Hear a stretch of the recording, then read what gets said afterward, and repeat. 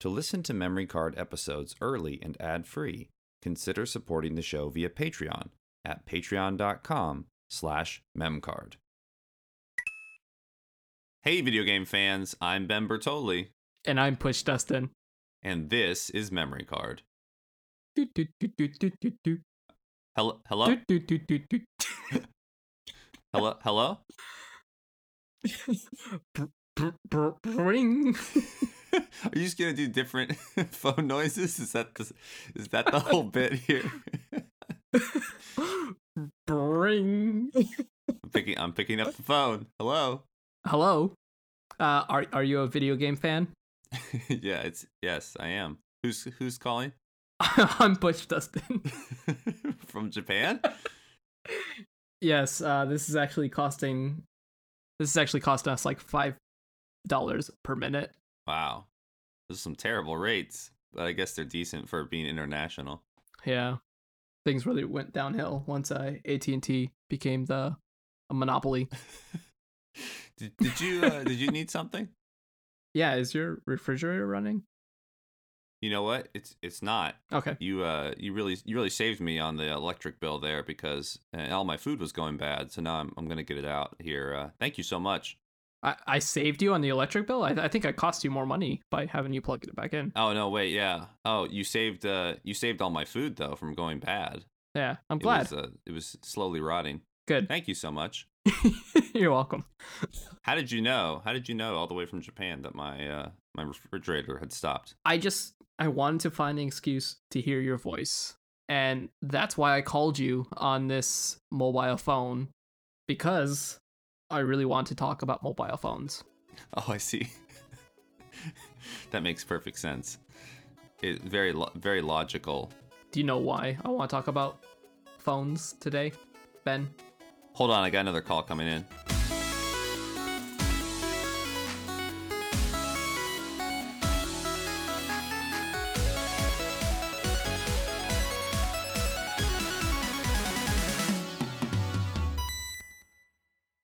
Okay, all right, sorry, I had to put you on hold. All right, I'm back. So what is this about mobile phones? So, like, before a memory card, we talked about early online gaming, but we haven't really talked about early handheld online gaming. This is true. So, I thought this is something that we should talk about, and that's why I called you. Oh, okay. I didn't realize we were still doing that bit. Well, what if I told you that there was a early online system for the Game Boy? Whoa. Which Game Boy, though, I guess is the real question. The original Game Boy line. Oh, like Game Boy Color, Game Boy Pocket? Yeah, and it could be also on the Game Boy Advance as well. So pretty much all of them. Yeah. And did you know that this was actually a collaboration between Nintendo and another company? So I thought it'd be kind of fun to ask you, what company do you think collaborated with Nintendo on this? Is this It's a company that they haven't collaborated with in the past for their online service. So it's not. Is it RandNet? It's not RandNet. It's none of those. Okay. It is a completely different company. Is it a company that you think I actually know? Is a company that you 100% know. It is a major Japanese company, and they are represented in Smash. Okay. Konami. It is Konami. Yes. I feel like I remember reading that. So, yeah. Nintendo and Konami, they came together, and they formed this company called Mobile 21. Nice. Because for some reason, every time I talk about Japanese gaming history, I always have to talk about how they created a whole new company for this side project that did not last.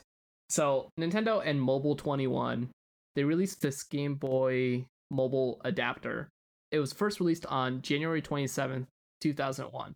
It was sold for 5,800 yen.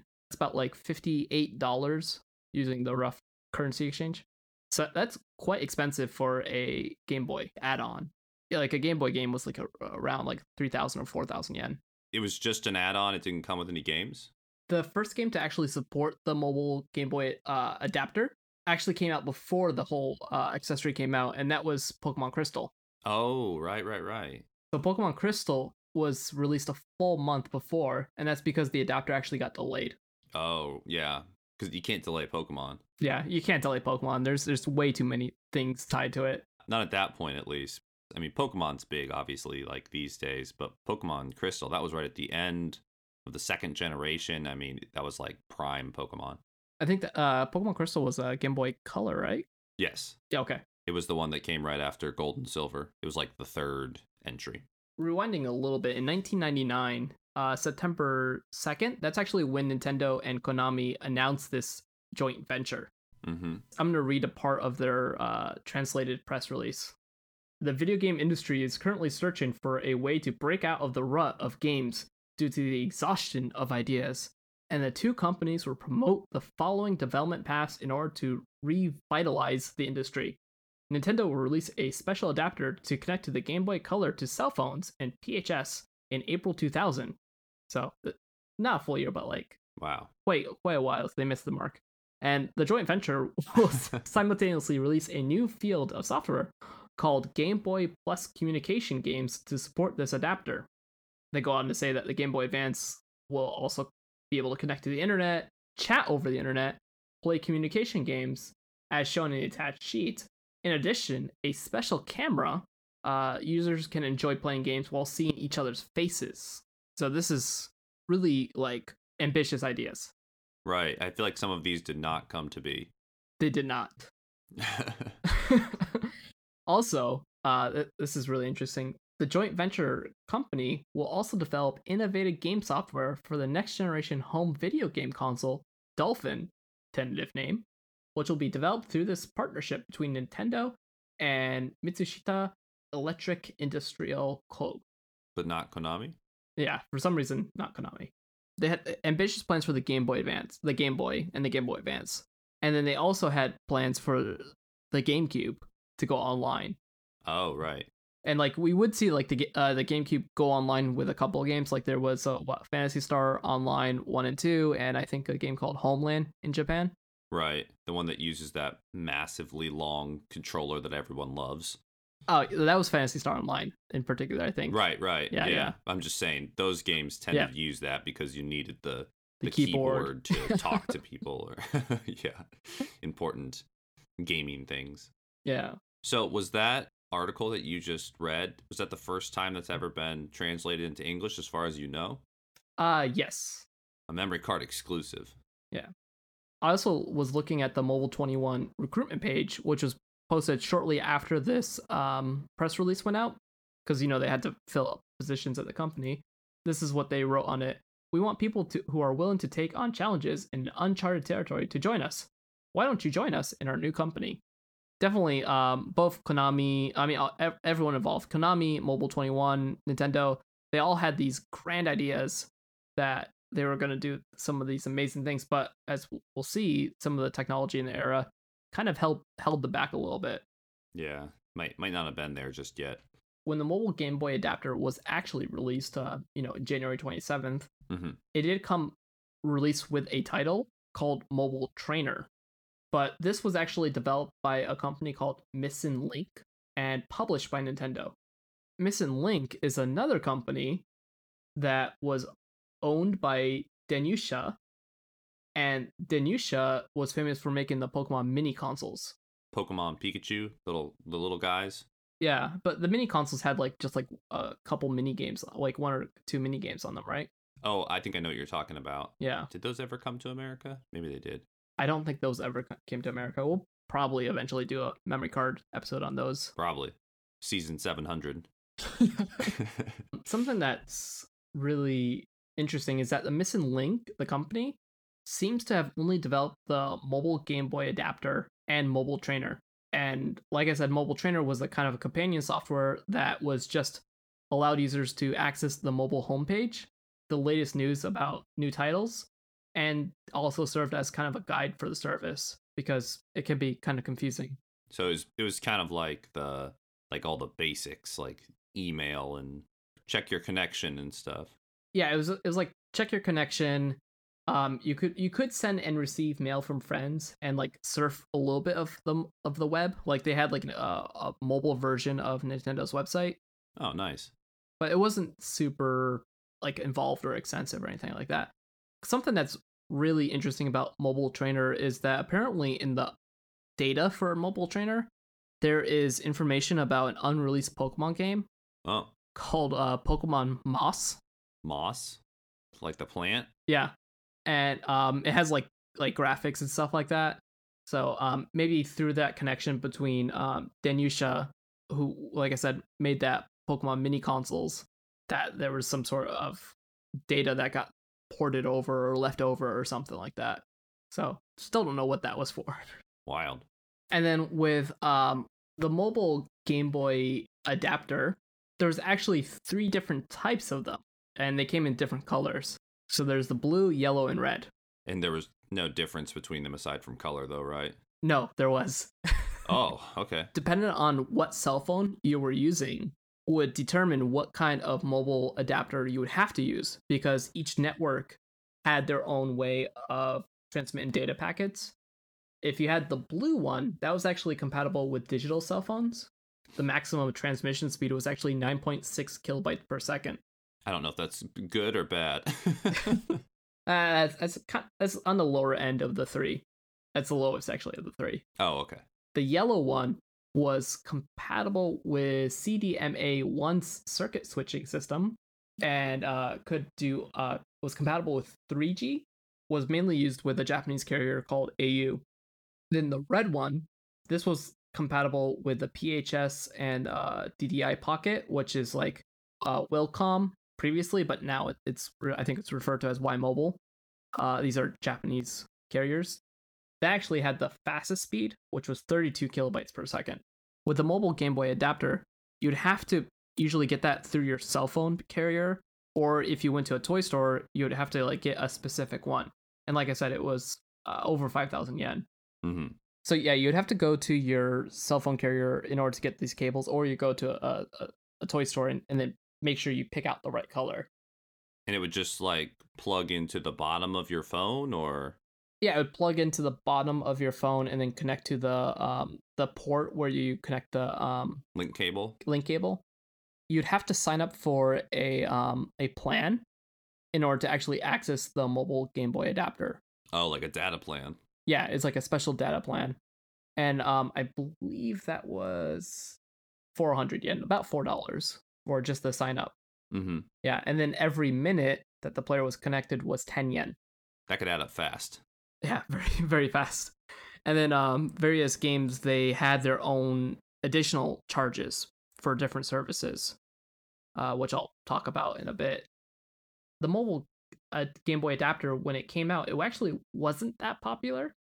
On July 19th, 2001, it actually got a price cut to 3,800 yen because it was failing to kind of catch on. How long was that after when it launched? About 7 months. Oh, okay, so pretty quickly. Yeah, and it supposedly sold only around 80,000 units. And analysts say that a major issue was that the Game Boy adapter wasn't very kid-friendly. You know, it needed a cell phone plan and everything like that. Right. Well, the major games that supported it, like Pokemon Crystal, were kind of geared towards a younger audience. And kids don't generally didn't own phones back then. Mm-hmm. It was kind of a niche market appeal. I wonder if they like thought that through before they decided to make it. Like, were they anticipating parents signing their children up through, I think that's what they were hoping for. Mm-hmm. One of the games that came out to support this was actually Mobile Golf, which was developed by Camelot, who made the other Mario Golf games. Right. And in the commercial for Mobile Golf, it actually is like a father and son playing this game and like talking about like competing in the tournament and being ranked, number 16th in the country or something like that. So I think they really envisioned the mobile Game Boy adapter. It's something that the family would enjoy together. Oh, I see. Kind of like pass it around with the cell phone. Yeah. That sound means that we're putting the episode on pause just for a moment so we can briefly explain how you can support Memory Card. If you enjoy our content, you can show your support by leaving positive reviews on your podcasting service of choice.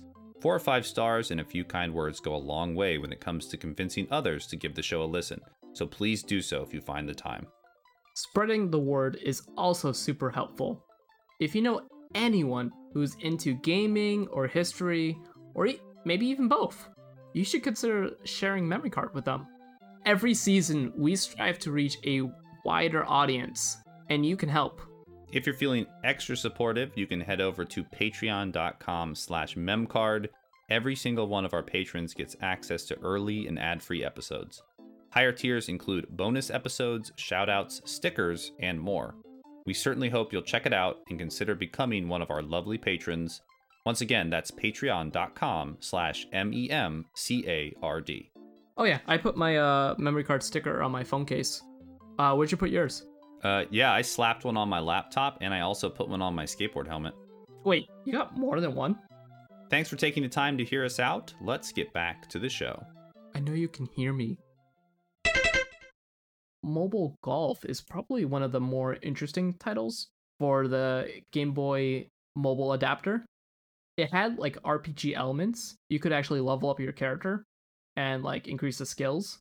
It sounds more like Mario Golf Advance Tour than it does the Game Boy Color version. Yeah. So maybe this was like the stepping stone in between the two. Yeah, and there's also different golf clubs you could use and you could get as well by competing in different tournaments. They actually had like a whole Japan-wide tournament, and that was part of their promotion for the game. Was the Nintendo Open, they called it. And if you won the Nintendo Open, you would get a special golf club. You could also win a Game Boy Advance. Mm-hmm. That was held for 2 months after the game's launch.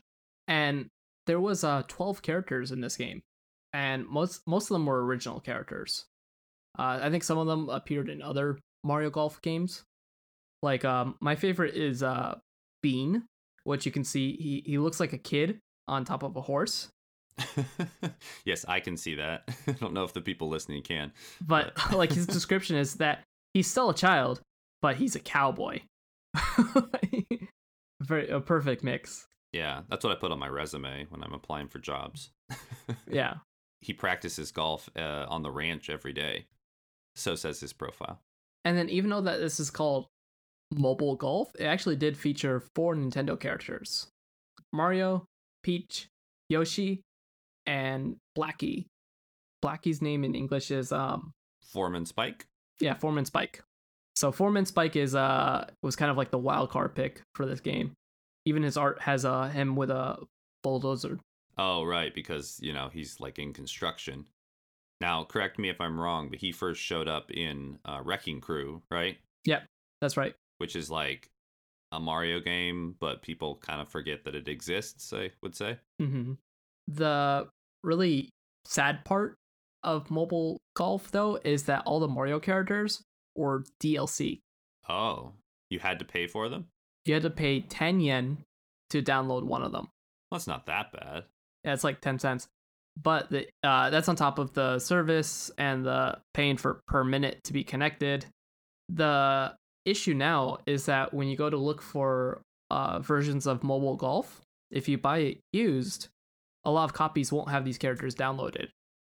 And there's no way to download them anymore because the services are stopped. Huh, never thought of that. I was trying to look up footage of these characters, and they all have unique themes in the game. They all have unique music that's played while they're golfing, when they're on the green, trying to, get their ball in the hole.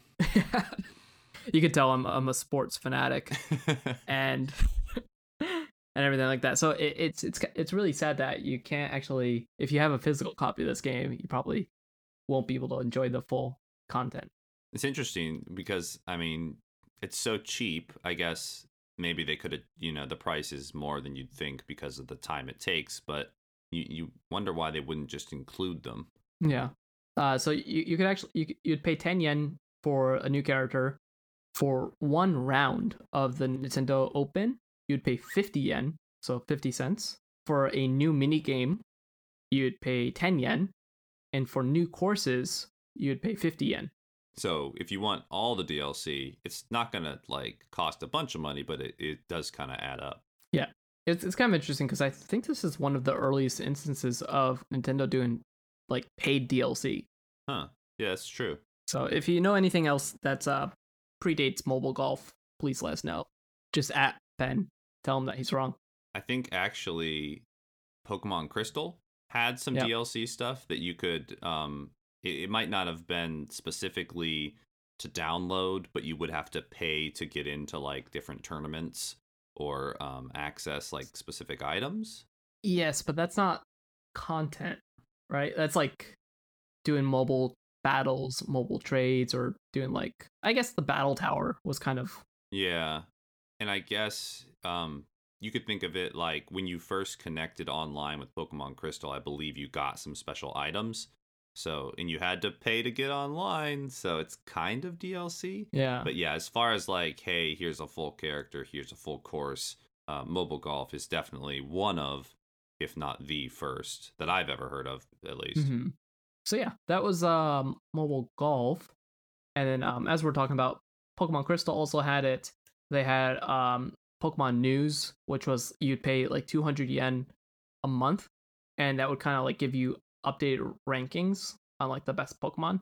And then you could also get mysterious eggs, but those were actually included in the subscription cost. A really interesting thing was Pokemon Stadium replays. They were like 10 to 20 yen. They would transfer to Pokemon Stadium 2, and you could actually replay final battles in tournaments. Oh, like that were on your Game Boy, but are now in 3D on your computer screen. No, like nationwide tournaments for Pokemon. Oh, I gotcha. You could replay and watch those battles on Pokemon Stadium. Oh, okay. Yeah. And it should be noted that Pokemon Stadium 2 in Japan was just normal Pokemon Stadium everywhere else in the world. Yeah. So that's something that's really cool.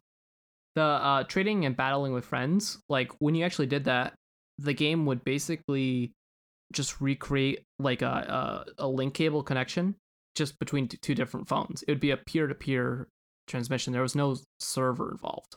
And anytime you wanted to trade or battle with people, trading and battling was about 10 yen per session. And most of the services started on January 27th, once the mobile adapter was released, but except for the stadium replays, which started a month later on February 8th, or actually a couple weeks later, I guess. So they were just kind of rolling things out as they became available online. Mm-hmm. Are there any other games that kind of stick out as being interesting? Yeah, there's actually a lot of games. I won't go into too much detail about them. A lot of them use the mobile adapter to just display rankings. Like there's a game called X Monopoly, like EX Monopoly. The developer is Mobile 21 and published by Takara. It was a Game Boy Advance game. It looks really good, actually. Like the graphics for it are really well done, and you could pick either a boy, a girl, or an alien as your playable character, and you'd go to this Monopoly Island and play Monopoly against a bunch of people. So you could finally meet the Monopoly man and take his fortune. I don't know if you ever got to play against the Monopoly man. I would hope so. That game was also Japan exclusive, I believe, and that game also was Game Boy Advance, Game Boy mobile adapter compatible, and like I said, it allowed you to see the rankings. Mario Kart Super Circuit allowed you to kind of view ghost data of other players and see where you're ranked. There's a game called Doraemon Midori no Wakusei Doki Doki. That game was a RPG game. Using the mobile adapter would allow you to download additional Doraemon skills, and then also it gave you additional dialogue. A couple of other games had like DLC, like extra campaigns or like characters. It sounds like quite a few games like implemented it decently well, but yeah. I guess if no one's buying the actual thing that lets you get online, the developers are going to just start saying like, what's the point? Why keep making games that are, compatible with this if nobody's even going to get that content in the first place? Mm-hmm. There's a game that I just started looking into a little bit that looked really, really interesting. It's called Zero Tours, and it was developed by Amidio and published by Media Rings, both companies I've never heard of before. It's kind of like Pokemon, like you battle monsters and like and dungeons, and you can like, I guess, like trade items and their data and stuff like that. And with the mobile system adapter, you could actually do like a link cable, but over phones. Oh, I see. And then the last game that I want to talk about was Mail Day Cute, which was also developed by Mobile 21 and published by Konami.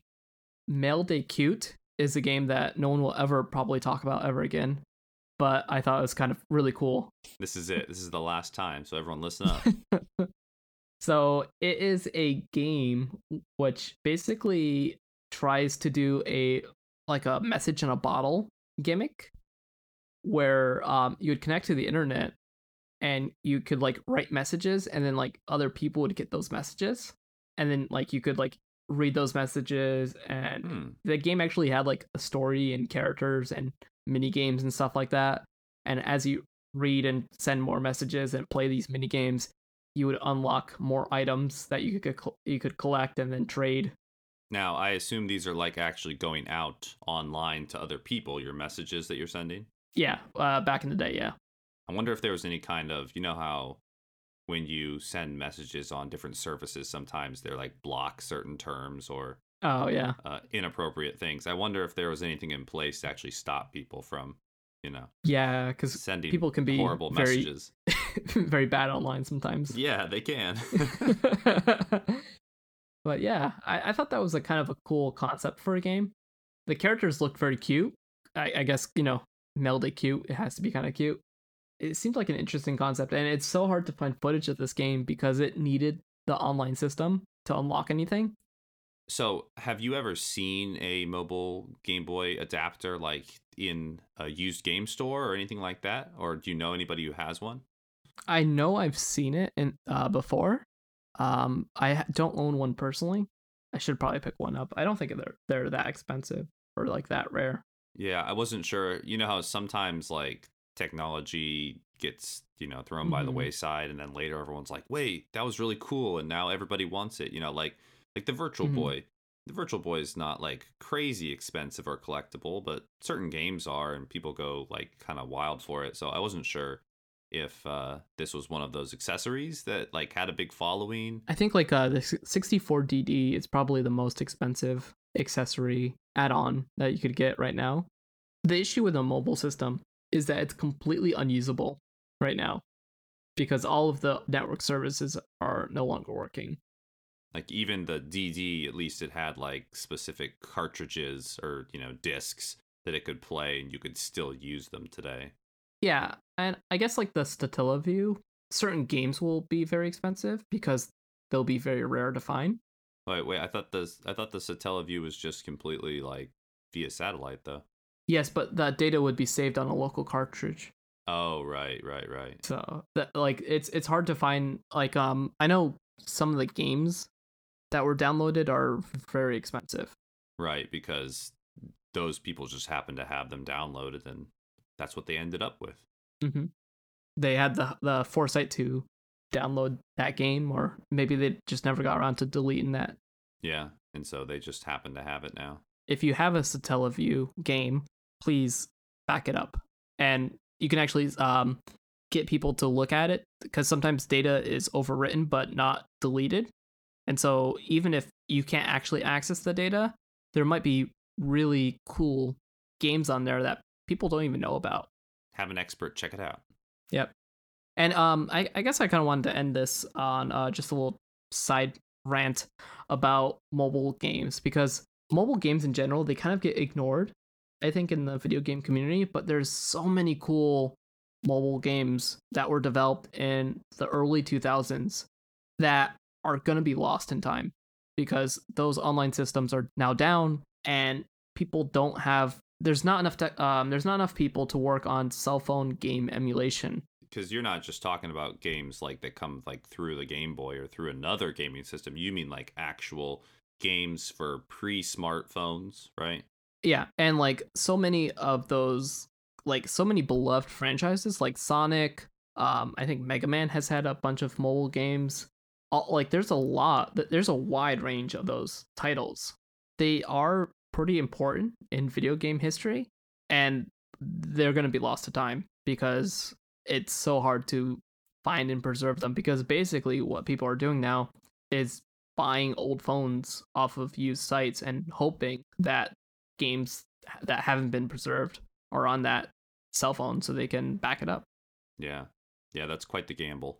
Yeah, and it's quite expensive. It's quite time consuming because each cell phone can be different, so they have to figure out how to extract data from a lot of different types of cell phones. I know the Video Game History Foundation was, I don't know, I think they're supporting that effort a little bit. So if you have an old phone and you know that it's like chocked full of like awesome, games from your past, maybe consider donating it to somebody who can extract the data if you don't want to have to deal with it. It's important, folks. So yeah, I think that basically wraps up our discussion. Sorry for the side rant, but I hope that you guys enjoyed this topic. It's something that I wanted to do for a couple seasons now, and I'm glad that we're finally able to talk about it.